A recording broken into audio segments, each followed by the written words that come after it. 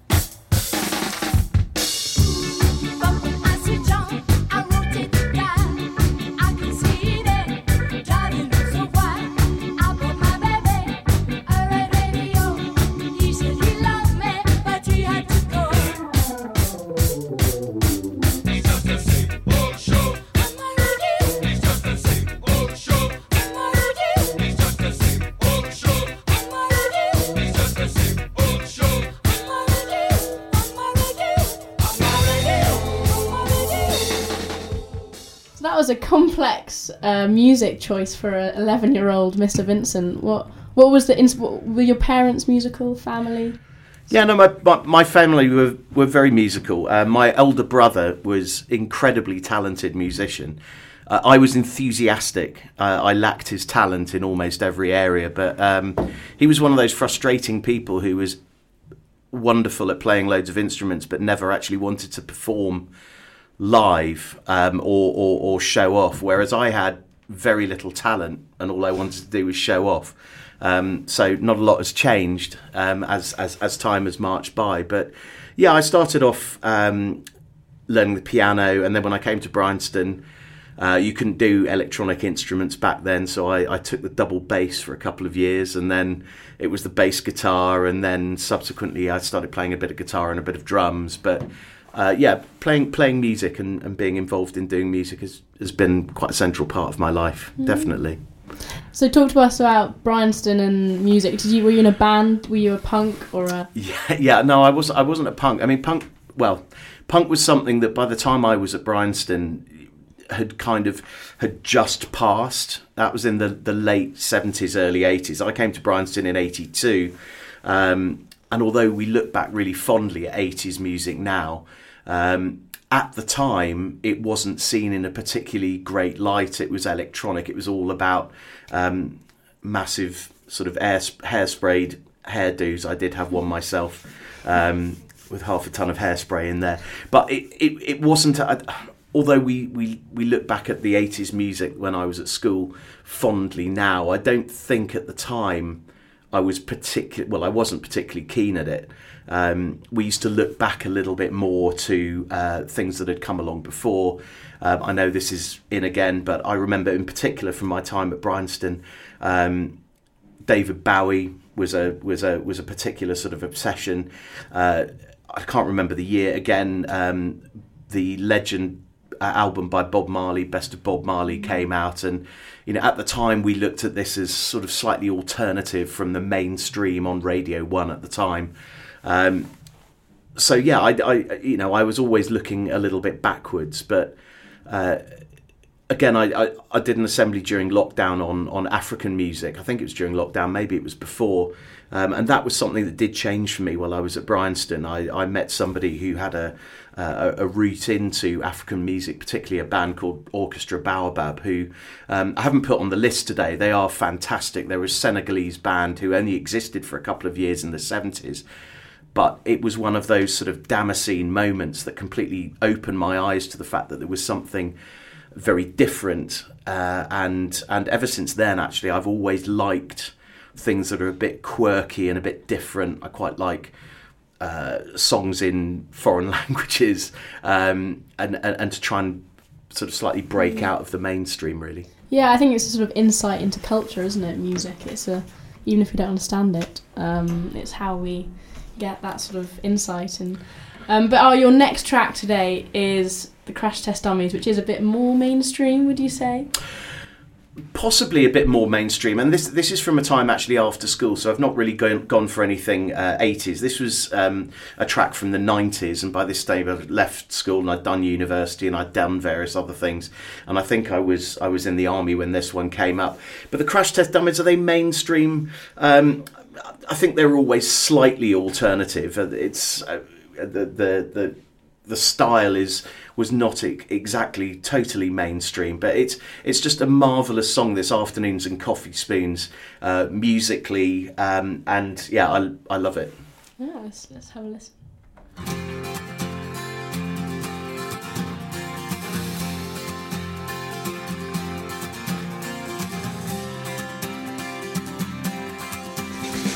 What is it that makes me just a little bit queasy? There's a breeze that makes my breathing not so easy. Well, I've had my lungs checked out with x-rays. I've smelled the hospital always. Someday I'll have a disappearing hairline. Someday I'll wear pajamas in the daytime.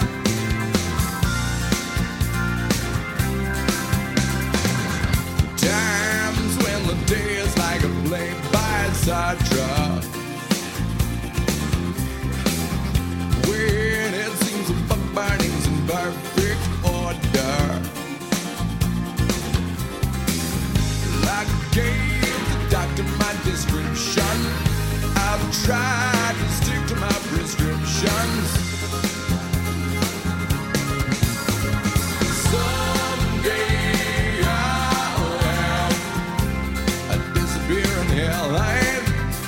Someday I'll wear pajamas in the daytime.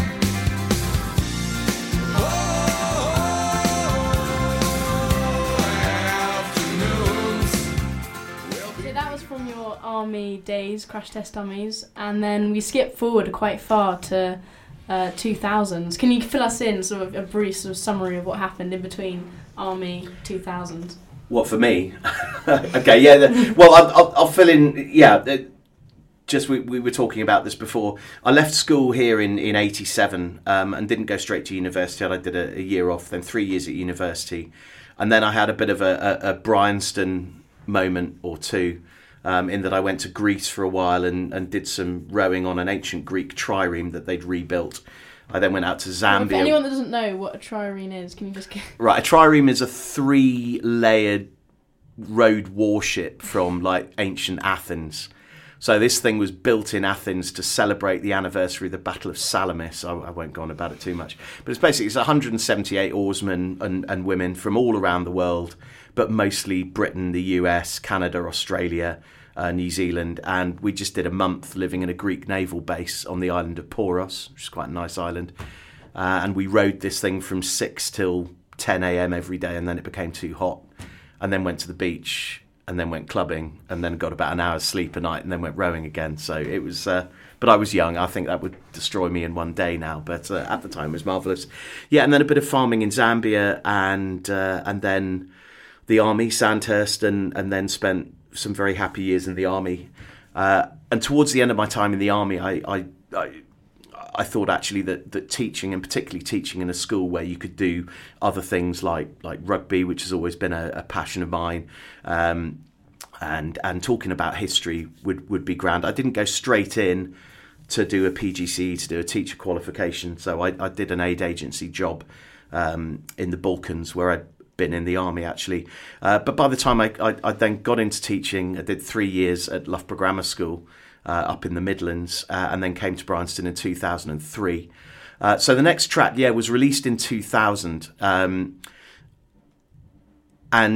So this is a time just as I was going sort of into my PGCE, and my brother, who I've talked about already, had by this stage overcome his shyness, and he was playing in a band, and we were going on holiday, and he played it to me because we decided to try and play some of it together. And this is a band from France called Zebda, who are from Marseille. They're mostly they're made up of local Marseillaise, if that's the right term, and also guys from North Africa who has come in there. And this really harked back. The reason I enjoyed it so much is it harked back to the first song, the Selector, in that it's a ska two-tone type beat, but in French and in colloquial French. I just think it's a joyous song. It's called Tomber les chemises, or Take Your Shirts Off, and this is just a party song where it's just great fun to play and great fun to dance to.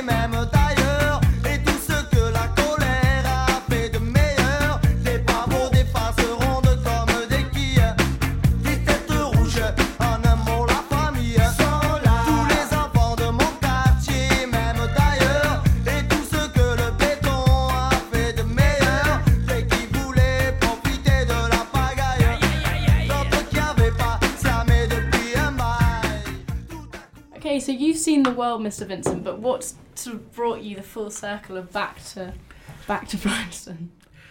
Well, I think it's fair to say, and you being an A2, if you haven't sort of discovered this already, you probably will by the summer term. It's very easy to take this place for granted and not really appreciate all the things that it offers. And I think when you get towards the end of your time at school, at Bryanston in particular, and particularly if it's a lovely summer term and there's tennis going on and there's the Greek theatre, all of that. And so I had enormously happy memories of being at Bryanston. It was a great decision my parents made to send me here.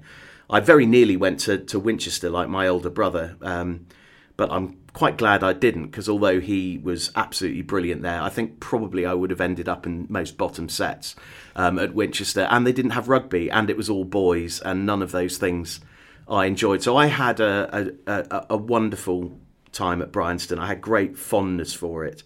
And so when I think I made my decision in my latter months of being in the army that actually teaching was the thing for me, and again, it was this thing that I did try some other things. I did try and go and work in London for a merchant bank. Not very likely for me. I couldn't bear the sameness and the stultifyingness of it, and I wanted to be out and about and do something that was varied, where each day was a little bit different. And I'd always loved history. And the thought of actually working somewhere, and when I went through my PGCE to do teaching, obviously I didn't come straight back to Bryanston. I did 3 years at Loughborough Grammar School, which was a wonderful school, but it was a day school, and everything was governed by the coaches that arrived at 9 in the morning and then left at 3:30 or 4 or whatever. And I just thought, I really enjoy this, but this isn't what I remember of school. And then I opened the TES one day, the Times Educational Supplement, and there was a history job at Bryanston. The head of history at the time was Pippa Quarrell, who I think you're interviewing, or somebody's interviewing later. And I found myself back here, and it properly was, for me, coming home. And most people seem to have a quite beneficial memory of me, which I think they were in error about. There was one guy called Alan Shrimpton, who was an old biology teacher. He's often seen down by the rowing. And he had a proper memory of me because he just sidled up to me at the first staff meeting and just said, "I can't believe they employed you," in a rather ominous tone. So, I got on with it from there. And then after a couple of years, Cranbourne came up, and I spent 12 happy years in Cranbourne, 12 years a slave. But 12 wonderful years in Cranbourne when my children grew up, and, being in an environment that's green and horses and swimming pool and wonderful things. So yeah, it was proper coming home for me. So was it all part of a grand master plan? Categorically not. And I think if you'd spoken to me when I was in the upper sixth and suggested I might one day be a teacher, I literally would have laughed in your face, as would most other people who knew me, to be fair. Well, I think loads of people at Bryanston look at you as their sort of most sort of influential history teacher. That I remember you were saying how you used to stick Burger King job advertisements on our history. That one didn't end well. Yeah, I had a little phase where when the kids were quite young, and if I take them to Tower Park in Poole to go and watch a film, and they wanted one of those kind of kids' meals from Burger King, and they'd have all these job applications, and if people wrote a rubbish assignment, I'd staple it to their assignment and give it back. But apparently that's not very motivating for children, as I was eventually told in the end. It seemed to work for a while, but yeah. Well, our last track tonight is a Christmas song, because it is nearly Christmas. And so I think it's an alternative Christmas song. It is a bit. I mean, Christmas songs marvellous. I think they probably get overplayed and start too early. And I do. Everybody likes a bit of Christmas song, particularly in the queue for Christmas lunch when everybody's wearing their silly jumpers, as will be happening in a nearly 2 weeks' time. The next one is by a Scottish artist called Katie Tunstall, who I think is a fantastic artist. And I heard this once played on the radio when it was released, which I think is something like 2007. And I just thought, that's marvellous. I don't think I've heard it played on the radio again.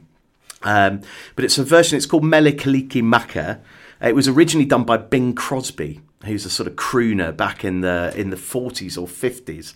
And she's jazzed it up. And I love the fact that you can have a Hawaiian Christmas song that contains within it, I can't remember what they're called, sort of like a... Well, like a xylophone thing, but the big one, but it's called something else. And also a kazoo, and I've always quite liked the kazoo, if we get to the bit with a kazoo in it, with a little bit of Andrew's Sisters like harmony in there. So this is, Katie Tunstall with Melikaliki Maka.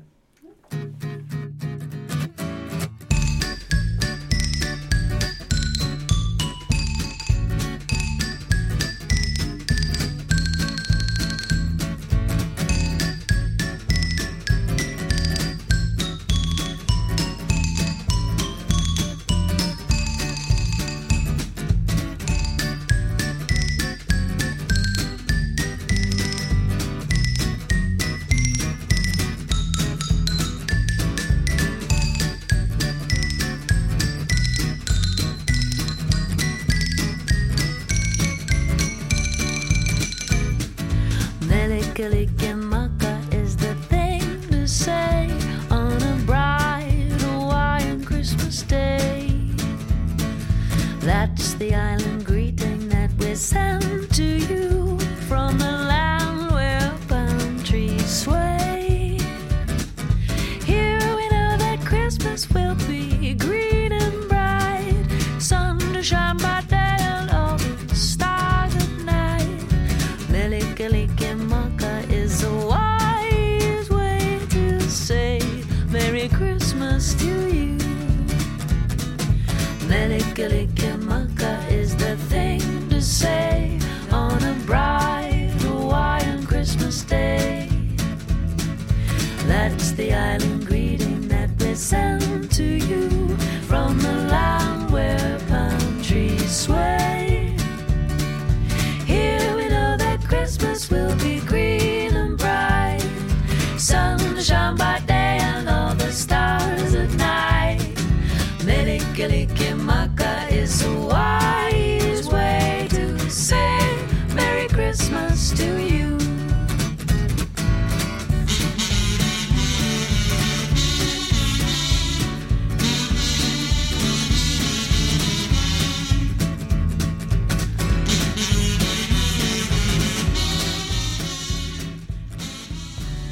I think after that we need to ask Mr. Isles if we can get kazoo lessons starting up. Oh, we definitely need a kazoo band or a kazoo ECA, Yeah, definitely. I think some Hawaiian themed sort of percussion would be quite entertaining.